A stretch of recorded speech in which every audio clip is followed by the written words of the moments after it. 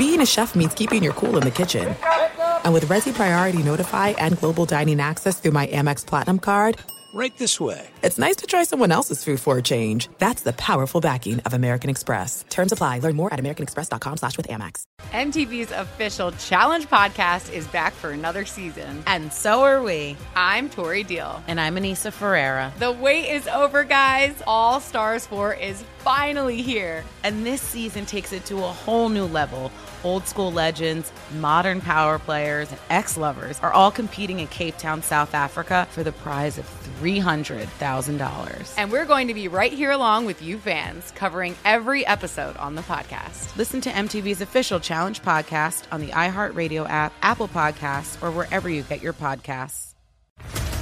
What's up, everybody? This is Stephen A. Smith, host of the Stephen A. Smith Show podcast. Tune in every Monday, Wednesday, and Friday at the very least as I bring you all new episodes that feature the biggest headlines in the world of sports, pop culture, business, and I answer your phone calls and respond to your tweets. You'll hear my unfiltered opinions and straight-shooter interviews with top celebrities and game changers. All of that and more. So listen to the Stephen A. Smith Show podcast on the iHeartRadio app, Apple Podcasts, or wherever you get your podcast. I'm Hannah Storm, and my new podcast, NBA DNA with Hannah Storm, chronicles my 6 decades in professional basketball. From growing up in the sport to becoming one of sports TV's first female broadcasters. Join me as I dig deep into the game's history, unearth some wild stories, and talk to my friends from the world of basketball, from Dr. J to Charles Barkley. It's been a wild ride, and now I get to take you with me.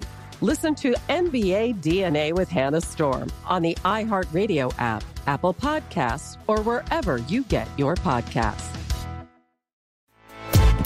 Hey, it's Chris Mannix from The Vertical. On today's podcast, former NBA lottery pick and current Westchester Knick Jimmer Fredette joins the show. We'll also talk NBA trade deadline, what teams should make a deal, and what teams should stay far away from them. That's next on The Vertical Podcast with Chris Mannix. Yahoo Sports presents The Vertical Podcast with Chris Mannix. Powered by digital media. Find your voice. And now, your host, Chris Mannix. Hey, welcome back. Vertical Podcast, Chris Mannix. We are back from Toronto. NBA All-Star Weekend is in the books and was a surprisingly entertaining NBA All-Star Weekend. I'm not one for these types of events. If I can avoid All-Star Weekend as a writer, I do the best I can to avoid it. You just don't get a lot out of it. It's good to see some of the agents and GMs and people all sort of congregated in one place, guys you don't always get a chance to see in one spot. But as far as the events themselves, they're so crowded, a lot of international media there. That's great for the NBA. It just makes it hard to write anything too specific. You get a lot of stock answers from players, but got a chance to do a lot of good videos, one-on-ones, Kevin Durant, CJ McCollum, DeMarcus Cousins. You can check all those interviews out at the Vertical website up today. So that was a fun part of it. But I was actually surprised, pleasantly surprised, at how good All-Star Saturday night was. You had the skills competition, which was entertaining at the end with Isaiah Thomas and Karl Towns. You had the three-point contest, which was fun to watch. Actually, the most fun was watching Kevin Hart and Draymond Green tie in a three-point shootout. Draymond, how are you going to tie Kevin Hart in a three-point shootout? But then you had a great run for Klay Thompson to win the award, beating out Steph Curry, amongst others. Then you had the dunk contest. And how many of us out there had totally given up on the dunk contest? Because if you look at the last 10 years, what's your best and most memorable moment from the dunk contest? You'd have to go back to like 2000 when Vince Carter owned the dunk contest to have one that really stands out as must-see TV. There were individual dunks along the way, some good moments. Guys like Gerald Green had some good moments. But beyond that, the dunk contest had lost a lot of its luster to the point where people were already talking about how do we replace the dunk contest? How do we move on and find something better for All-Star Saturday? Well, no more. No mas. The dunk contest is back, and it's back in a big way with Zach LaVine and Aaron Gordon just jumping out of the gym and putting on an absolute show that was as compelling television you saw all weekend long. The All-Star game was what it was, a high-scoring, no-defense type of affair. Disappointed that Kobe Bryant didn't have a better game. Would have been nice to see him walk away with the MVP, Russell Westbrook, ends up taking it. But All-Star Saturday, the dunk contest, that was cool. Watching Levine and Gordon go at it, mano a mano, it just made me really want them to do it again for the next couple of years. And I hope both these guys don't get that we're too big for the dunk contest feeling that sometimes players get, because that wasn't goofy. That wasn't, coming out of a phone booth like Dwight Howard did a few years back. That wasn't blowing out the birthday candle as Gerald Green did a few years back. This was like real athleticism, real acrobatic stuff. It was really, really cool to watch, and I hope they do it for 1 or 2 more years. They can become sort of the Jordan Dominique of the dunk contest in this generation. So fun to watch the dunk contest. But now we turn the page a little bit, and the NBA All-Star Weekend, it leads right into the NBA trade deadline. That's this Thursday, 3 p.m. Trades have to be done by then, or else the rest of the season is what it is as far as deals go. And I'm not exactly sure what's going to get done before the trade deadline. A lot of chatter out there, as there always is, but how many deals are going to get done? And I made a list of teams that I think should make deals and teams that I think should stay away from deals. And we'll start with the teams that should make deals. The Cleveland Cavaliers. They need to make a trade. Now, they don't need to make a trade to get out of the Eastern Conference. They can do that on their own. I love the improvements Boston has made. I think Toronto is a real threat, especially when they're playing defense at a high level. But the Cavs, they can't hope to match up with the Golden State Warriors with this current roster because they don't play great perimeter defense. And they still have trouble playing when the lineup goes small. They've got to find a defensive-minded player out there. Now, who is that guy? I don't know. You could play the fantasy game and say, who would be a great fit on that team? Jay Crowder from Boston. Elite defender, plays multiple positions. But the fact is, you're not going to extract Jay Crowder from the Celtics. I didn't buy into and don't buy into the rumors about Kevin Love and a trade with Boston just because the Cavs are not flipping Kevin Love for the pieces the Celtics have. I guess if you can get Jay Crowder back for Kevin Love, you would do a deal like that. But if you're the Celtics right now, would you trade Jay Crowder for Kevin Love? It's a tough call. And if you're the Cavs, would you be able to take that straight up for Kevin Love? It's tough. I don't see the Cavs dealing him unless they get a proven starter back in return, not with the window to win as finite as it is. But they need to make a deal. They've got to get somebody to bump up that three-point defense, the pick-and-roll defense. That's what Golden State did to them the last time. They pick-and-rolled Cleveland to death. And does anyone out there think that wouldn't happen again in a finals? If Golden State's completely healthy, they beat Cleveland, and they beat them comfortably. Maybe not a sweep, but 6 games, that would be my prediction, Golden State over Cleveland. So I think the Cavs need to be aggressive, need to look for teams and look for ways to make a move to upgrade that perimeter defense. Team number 2 is Chicago. The Bulls season is over. Jimmy Butler's out for a few weeks now. Joakim Noah's done for the season. You got to make a deal if you're the Bulls with one of your front court guys, because more likely than not, you're going to see some turnover in Chicago. You're going to see some of those front court guys walk away at the end of the season. Noah's a free agent. Gasol is a free agent. And Gasol's the guy you can deal at this moment because Gasol is at least playing. And you put Pau Gasol on a contending team, he might be the juice that contending team needs to win a championship. Gasol can still play. Offensively, he is still a must-double team type of player most of the time. He can still give you 15-plus points on a consistent basis. He'll rebound the basketball. Not a great defender, but he's long and can defend the rim a little bit. You're not going to get a ton back in return if you're Chicago, but if you're the Bulls, you kind of got to look at it like there's a pretty good chance that we lose Pau Gasol at the end of the year. And if we lose him for nothing, are we going to regret not flipping him before the trade deadline and at least getting something back in return? Maybe you can get a first-round pick for Pau Gasol. It won't be an early pick, but maybe you can get some kind of first-round pick for Pau. And if you can do that, if you're Chicago, as your season's kind of circling the drain a little bit, I think you have to strongly consider it. Because the Bulls, with their injuries and where they are right now, I don't see that team going anywhere. Team number 3, Boston. And I know a lot about the Celtics. I'm around them a lot, as I have been the last month or so doing some sideline stuff for them. Look, people in Boston are excited about that team. They should be. They play together. They play hard. They've got arguably the best young coach in basketball and one of the best young coaches, period, in Brad Stevens. So people are giddy about the way this team is playing. They're beating the Clippers. They're dominating on the road. They are just playing at an extremely high level right now. Isaiah Thomas, an all-star. Jared Sullinger playing well. Kelly Olynyk making 3-pointers. Crowder, as I mentioned before, a defensive stopper. But I don't want Boston. I don't think Boston should get too in love with this roster because in order to make the jump to the next level, you've got to get another A or B level player onto that team. And you've got to do it via trade because free agency, you might be able to get a guy or two, but signing one of those type of guys outright is going to be really difficult. Mike Conley, not coming to Boston, not that you need him anyway. LeBron, Durant, those guys, they're not coming to Boston. But if you can make a trade, and when I talk trade, I'm talking Al Horford, that guy in Atlanta, who the Hawks are shopping right now. If you can make a trade for an Al Horford, you have got to do whatever you can to make it. Because Al Horford, to me, is the perfect fit for the Boston Celtics. He's versatile, plays two positions, the 4 and the 5. He's a scorer from the post, consistent, all-star as we saw this year, taking the place of Chris Bosh. He's a good guy. He'll fit right to that culture in the locker room with the Celtics. And you can re-sign him. Look, Boston has all this cap space, and they don't have a lot of guys on the roster who are going to be making a lot of money. Isaiah, he's under contract. Marcus Smart, still part of his rookie deal. Jay Crowder recently signed to a very reasonable deal. And think about this, Boston, before you get all worked up about the idea of paying Al Horford 5 years, $140+ million. At some point, guys like Olynyk, guys like Sullinger, the front court guys you have already there, their contracts are coming up. Sullinger is coming up at the end of this year.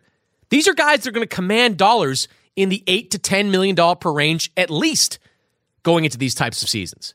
Look, salaries are spiraling out of control. Players are making more money than they ever had before. I still go back to Jeremy Lamb getting $7 million a year before the season. If Jeremy Lamb was worth $7 million per year at the start of this year, what is Jared Sullinger and what will Kelly Olynyk be worth next year? Those two guys, their combined salaries will probably be close to what Al Horford would make in his first year. So Horford is going to be priced high, and you might say at the end of that contract, he's not going to be worth it. But it's a calculated risk on the part of the Celtics that I think they'd have to make because all of a sudden, you add Horford to that mix, you get a defensive-minded center to play alongside him, you got Crowder, you got Smart, you got Avery Bradley, you got Isaiah Thomas. You don't have a championship-level team yet, but you are that much closer. Plus, throw in the fact that you're going to have a top 5 pick in the draft this year. You're going to be able to take your pick from some of the best thanks to the Brooklyn Nets being terrible and Danny Ainge fleecing the Nets. These are all positives for the Celtics. Now, I will say this. I don't look at Boston as being a team that should aggressively dump the Brooklyn pick, do everything they can, I guess, to get that said player. Because you don't want to get too excited. You don't want to overextend yourself on a trade. One thing that Danny Ainge has done so well in his time as the general manager of the Celtics, it's that he's taken advantage of the desperation of other teams. And look at the history. You had the Brooklyn Nets, who badly wanted to get a big name, multiple big names, onto that roster as the team moved into Brooklyn. They wanted Pierce. They wanted Garnett. So Ainge was able to extract 3 first-round picks in what looks like the deal of the century from the Nets for that deal. The Dallas Mavericks, they wanted a star elite point guard to play alongside Dirk Nowitzki and extend that championship window. As a result, you got Crowder, who nobody saw coming, at least nobody on the outside, and you got a first-round pick for Rondo, who is now playing for the Sacramento Kings. He's made shrewd, smart deals over the years that have put his team in position to be a better team, but still have assets going forward. Isaiah Thomas was another deal. Isaiah, he took advantage of the Suns looking to retool at midseason. Get him for virtually a song. So I think Boston should be aggressive, but I don't think they should just dump all their picks to get a guy that they think will help them in the short term. You still have to look at the Boston team as one that is in the, I don't want to say early stages of rebuilding, but the mid stages of rebuilding. If it takes a couple more years, that's what it takes. But if there's an opportunity to get a guy like Al Horford, you've got to kind of jump on it. Teams that shouldn't make a trade, the aforementioned Atlanta Hawks. It's interesting, and I respect the mindset of Mike Budenholzer and Wes Wilcox in Atlanta. They look at their team and they say, you know what, we're pretty good. We are a top 4, top 5 team in the Eastern Conference. We're going to win 50-plus games. We might make a decent run to the conference finals. But what are we? Are we a team that really could compete with the Cavaliers in a playoff series? Could we do it? So I respect Atlanta's perspective here, that if they can't beat Cleveland, maybe the best thing is to look at the long-term play and, I don't want to say rebuild, but at least explore what you can get for real assets like Jeff Teague and Al Horford. Now, I've had a couple of executives say to me they don't think Atlanta's really serious about trading Teague or Horford. They are just looking for one of those Godfather type of deals. And maybe they're right. Maybe Atlanta, if they can get an A-list small forward or power forward or center in exchange for Jeff Teague, maybe then they trade him. Maybe if they can get a big deal for Al Horford, then they trade him. But maybe they're just happy testing the waters, seeing what's out there. And if they don't get one of those big-time deals, they can bring these guys back and continue their pursuit of winning a championship with this group. Look, these are not bad players. You just have a little bit of redundancy with Jeff Teague because I think Dennis Schroeder, and I think Atlanta thinks Dennis Schroeder is ready to take over and take that team over as a starter. And Horford, yeah, you can pay him the money you're going to pay him, but I think Atlanta sees Paul Millsap at the power forward spot and says, all right, this is a guy that can play four for us. If we can get something else in exchange for Horford, namely a starting small forward like we lost in DeMarre Carroll, or a center who can play alongside Paul Millsap, maybe we take that opportunity. Maybe we can get multiple first-round picks to play with in the next couple of years. So I think I like Atlanta's move to test the waters here, but unless they get great deals for Teague or Horford, it would probably be a mistake to move them, just because those guys are really talented, and there's a pretty good chance both those guys, in the case of Teague, he's under contract, and Horford, who could re-sign there, will be there for the extended future. Another team that shouldn't make a trade, the Sacramento Kings. The Kings, in the next couple of days, are going to be inundated with trade calls. Teams want DeMarcus Cousins, and maybe they want some of the other guys on the roster. Now, to this point, I've heard nothing to suggest that the Kings are going to trade DeMarcus Cousins.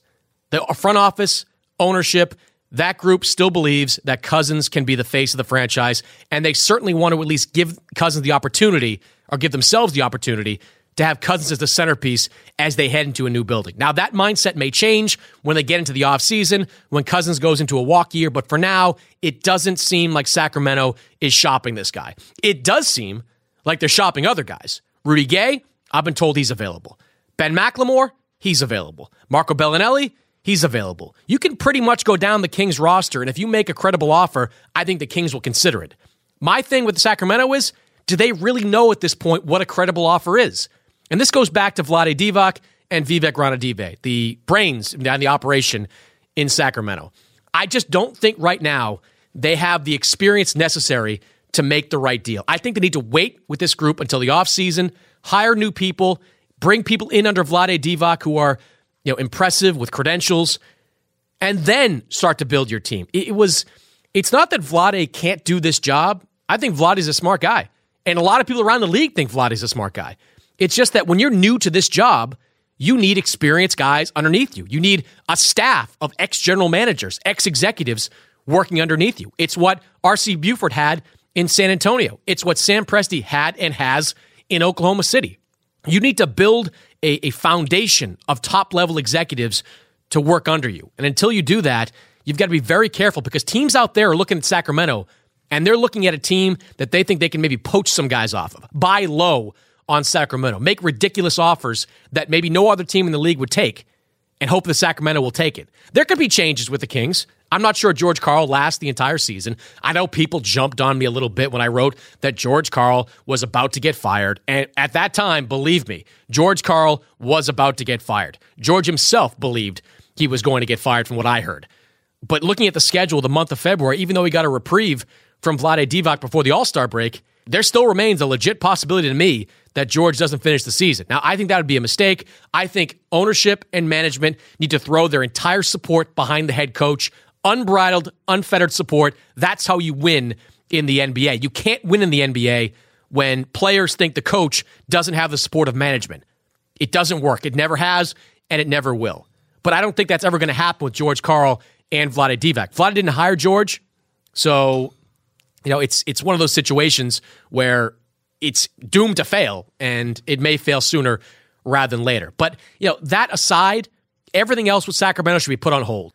Take some time, have patience, wait till the offseason, and then evaluate where you're at. Bring in some new people, give Vlade some help, and then maybe you start making moves that can upgrade your franchise. I know the Kings organization feels like it has to have this super team, or as good a team as you possibly can have, as they head into a new building, but that should not be a priority. The priority should be building this team from the ground up, building it organically, have a great coach, have good young talent, build through the draft, do what some other teams have done over the years in growing a team from the lower levels on up. If you do that, I think Sacramento can have a bright future. I think there still is enough talent in this roster to form kind of a foundation. And if you add to it, the next couple of years could be pretty good for Sacramento. But if you keep going down this path of poor drafting for one and dysfunction within the front office and the coach's office, you're just not going to have sustained long-term success. It's just never going to happen.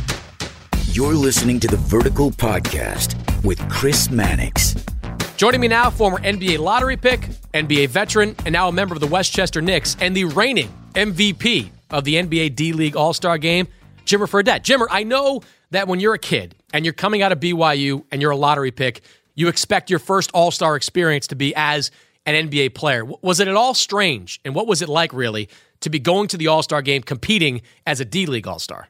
It was a lot of fun just to be a part of the weekend. Like you said, I had never been to All-Star Weekend before, and I've heard it's a really good time and obviously a lot of buzz around whatever city the All-Star Weekend is in. And Toronto did a great job of putting the weekend on, and the fans were very supportive. And I just had a lot of fun and was honored to be able to be there and with such great players, such great athletes, and former players and all the people that are there with All-Star Weekend. So it was just a fun experience for me, and was able to participate in the game and have a fun time. You put on a show in that game, no question about it. You were the story coming out of it. When you get into a game like that, and who's in the stands, every or almost every coach, GM, somebody from a certain team is watching. How much is that in your mind as you're going into that game?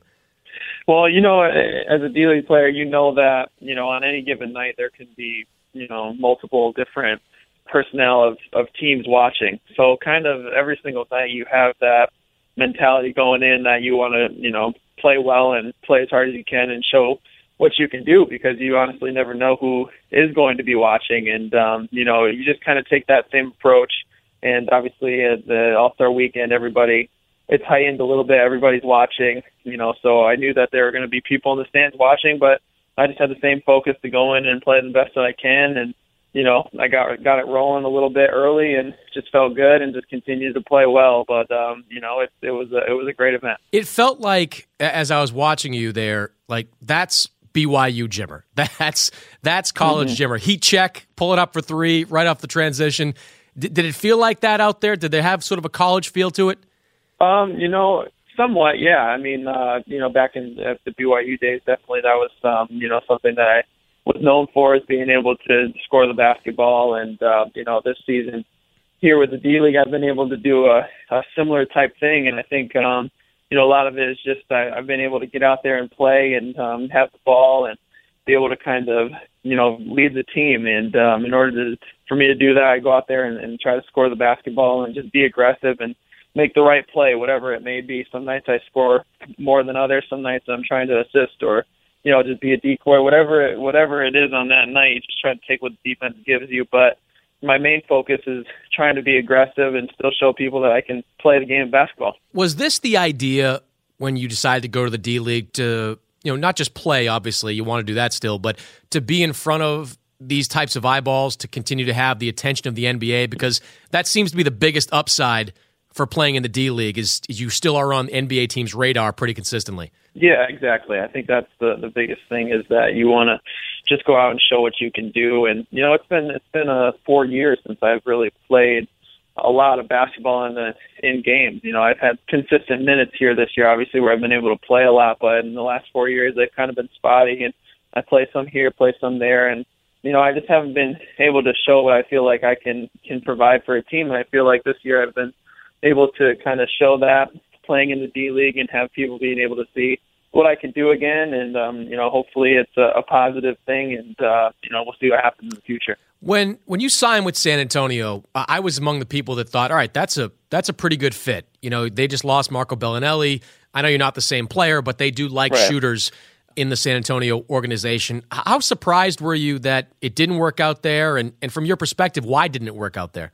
I think the biggest thing is that they were kind of looking for a bigger wing player to kind of fill that 15th roster spot. And that's, I think, a big reason why they kept Rasul Butler and, they let go of myself and Reggie Williams. I think they were kind of just looking for that. I don't know if it's necessarily I didn't play well enough. I think that's kind of just what they were looking for. But obviously, San Antonio is an amazing organization, a great team.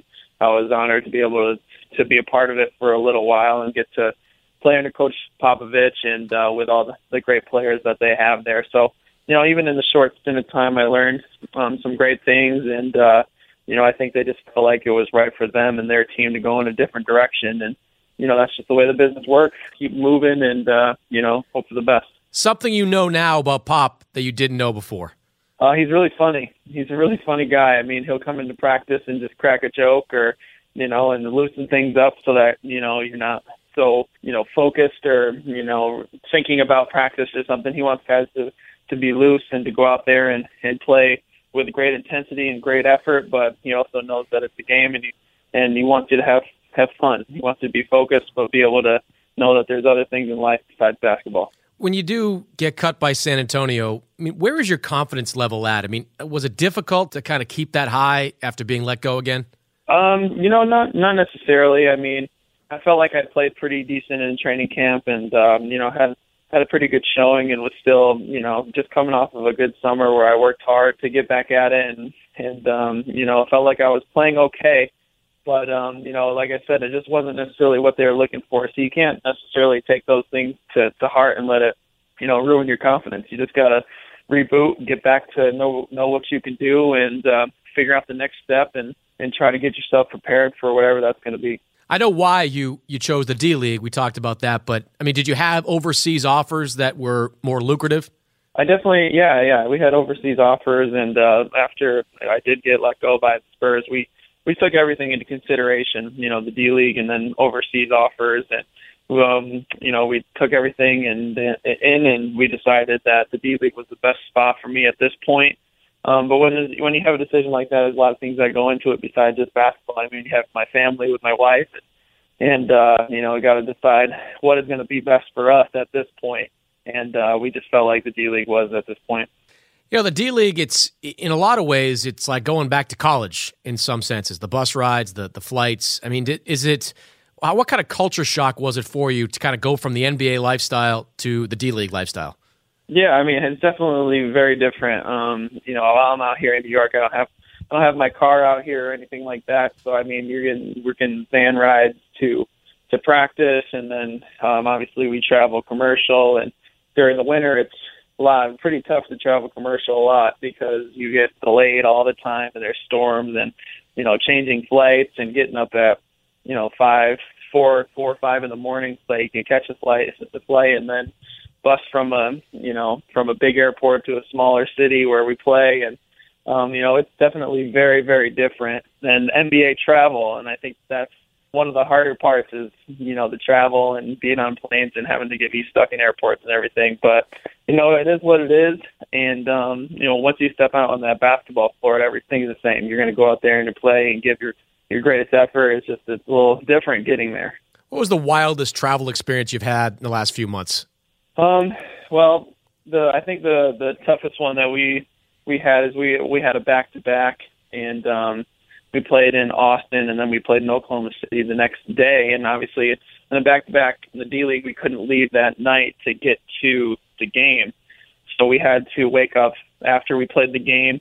You get to bed at probably 1 o'clock or so, and we had to wake up at 4 to get on a flight to Oklahoma City, but we connected. So we went from Austin to Dallas and connected in Dallas at like 9 a.m. And then we had a flight from Dallas to Oklahoma City, and we got in at like 12. And we got in and had to just, get a quick nap in, get some food in, and get to the gym at like 4:30. So, I mean, it's definitely different. Yeah. Is it motivating to go through that and be like, man, I am going to play my butt off. I'm going to, kill this game, and I'm going to get back to that private jet that NBA teams fly on? I mean, D-League players are motivated every single night. Mm-hmm. They definitely don't want to necessarily end their career in the D-League. It's a developmental league. It's meant for furthering your career wherever that may be, in the NBA or in Europe, or it's always to try to go out and get that next contract, get that next deal. So everybody's motivated every single night, and I'm no different. I'm motivated to try to further my career and get to the place where we want to be. You are arguably, I mean, I would say arguably, but I think it's true, the biggest name right now playing in the D-League. That kind of makes you a target. I mean, you heard the Reno coach taking shots at you earlier in the season. Do players, when they see you out there on the floor, do you notice them playing, maybe taking it to a different level, saying, all right, there's the ex-lottery pick, there's Jimmer Fredette, I'm going to have a big game against him? I think that there are some cases that happens for sure. And, as a competitive person, I would do the same thing, and on a nightly basis, I'm a very competitive guy as well. So, and if I know that that's going to be the case, I'm going to have to go right back at him. It's just the nature of the business. It's something where if a guy can go out and have a good game, against me, or if I can go out and have a good game against another big name person, that's going to help their career out.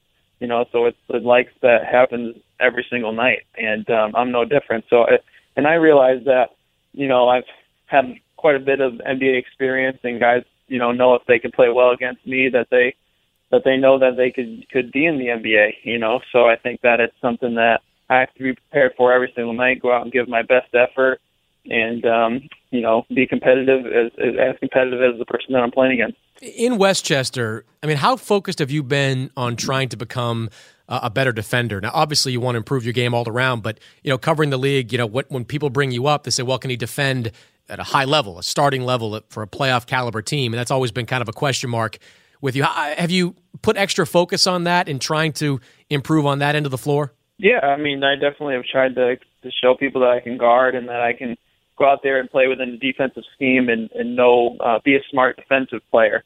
Go out there and be able to just give fight and give effort every single night. I think that's what teams are necessarily looking for. I don't necessarily have to be out there and, be the best defender in the league.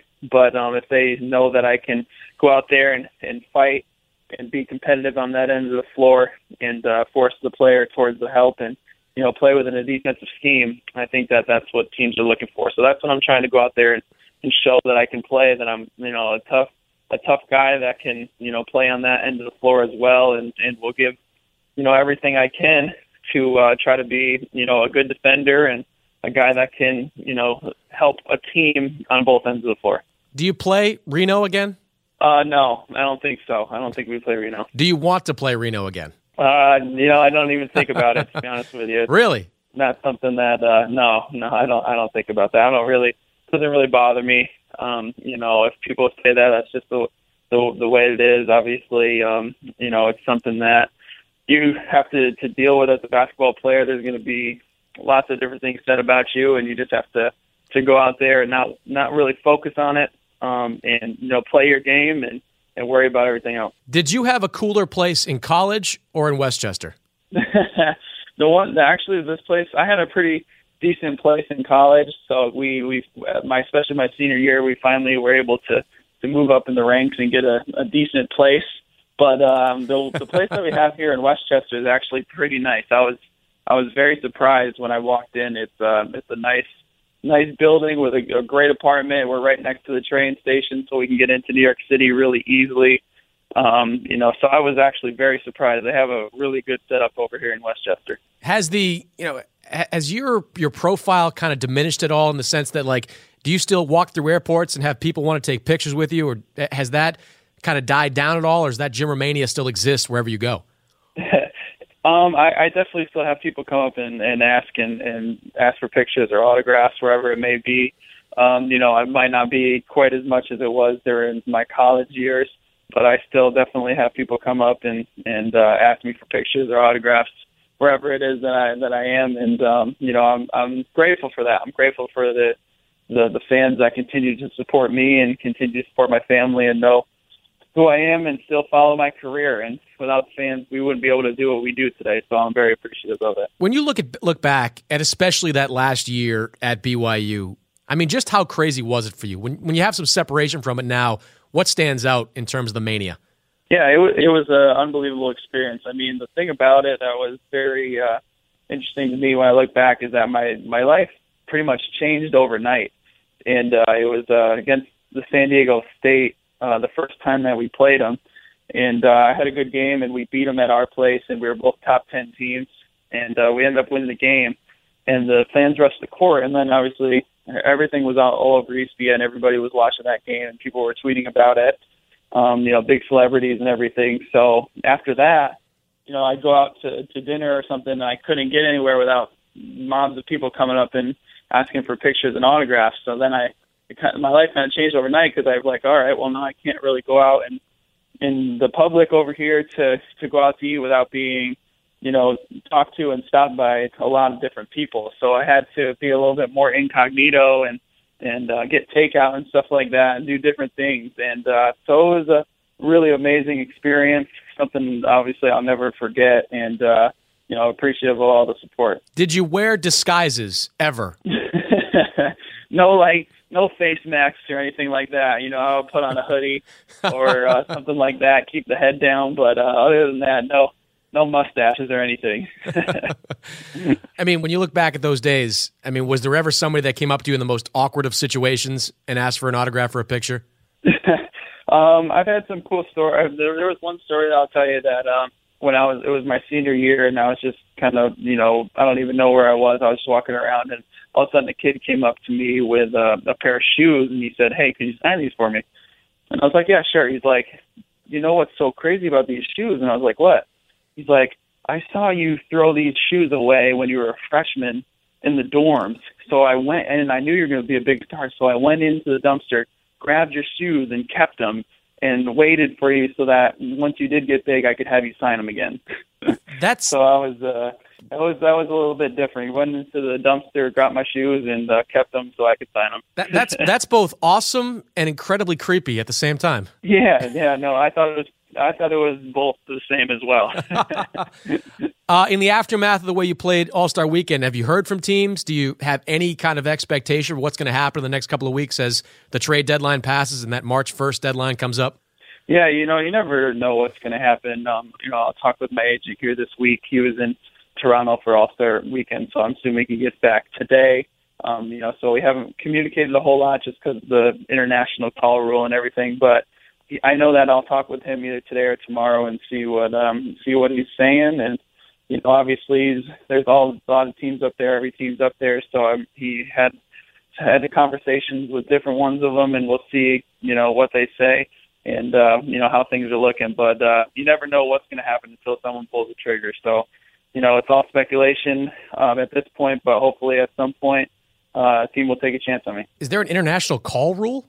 Well, just with if you have the international, if you call to the U.S., it costs a lot of money. So a lot of people don't use their cell phone for calling up there, and I know that he wasn't at that point, and I wasn't definitely. So, he'll wait until he gets back in the States, and I'll talk with him either today or tomorrow. Tell your agent to come on, he can write that off. It's a corporate expense. Yeah, there you go. Next time I'll make sure to let him know. Well, Jimmer, I appreciate the time, man. Great talking to you again, and congratulations on the success over All-Star Weekend. Hope to see you back in the NBA real soon. Great. Thanks a lot, Chris. Appreciate it.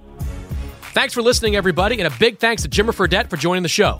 Remember to subscribe to the podcast wherever you listen, and you can get it on iTunes, Stitcher, and TuneIn.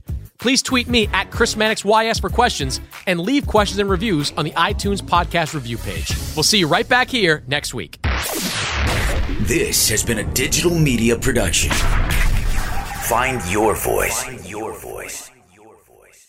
MTV's official Challenge podcast is back for another season. And so are we. I'm Tori Deal. And I'm Anissa Ferreira. The wait is over, guys. All Stars 4 is finally here. And this season takes it to a whole new level.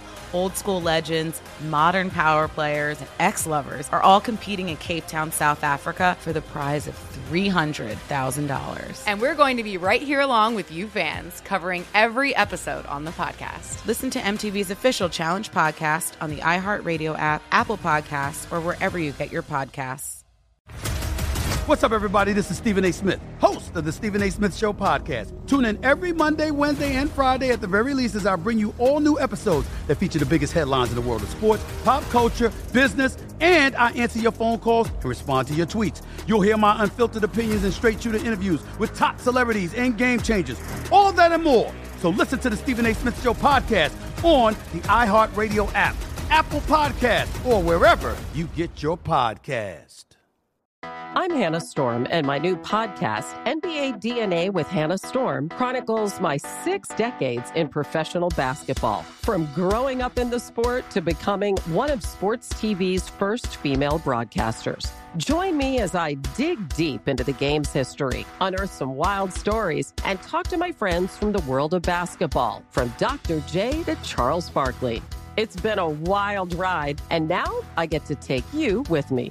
Listen to NBA DNA with Hannah Storm on the iHeartRadio app, Apple Podcasts, or wherever you get your podcasts. If you love sports and true crime, then there's a new podcast from executive producer Dan Patrick and hosted by me, Jay Harris, that you won't want to miss.